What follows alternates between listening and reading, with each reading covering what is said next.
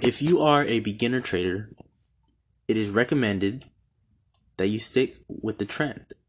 This is because pin bars that occur in trending markets offer good opportunities with high risk reward ratios. When you master trading it with the trend, and it being pin bar candlesticks, you can then move to trade range bound markets or even counter trends. This strategy is simple. You start by identifying a clear uptrend or downtrend, and you wait for a pin bar to occur after a pullback to support or resistance.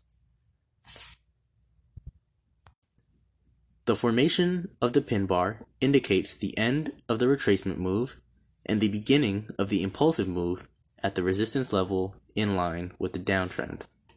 This is a high quality setup because all the following criteria are respected. The pin bar is well formed and in line with the direction of the market.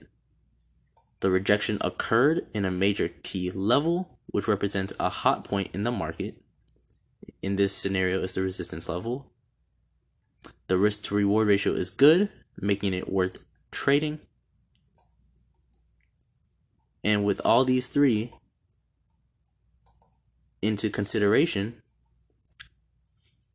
we have a pretty great trading scenario. So sometimes, even if the market is trending, we can't draw support and resistance levels because prices move in a certain way which we can't spot static key levels.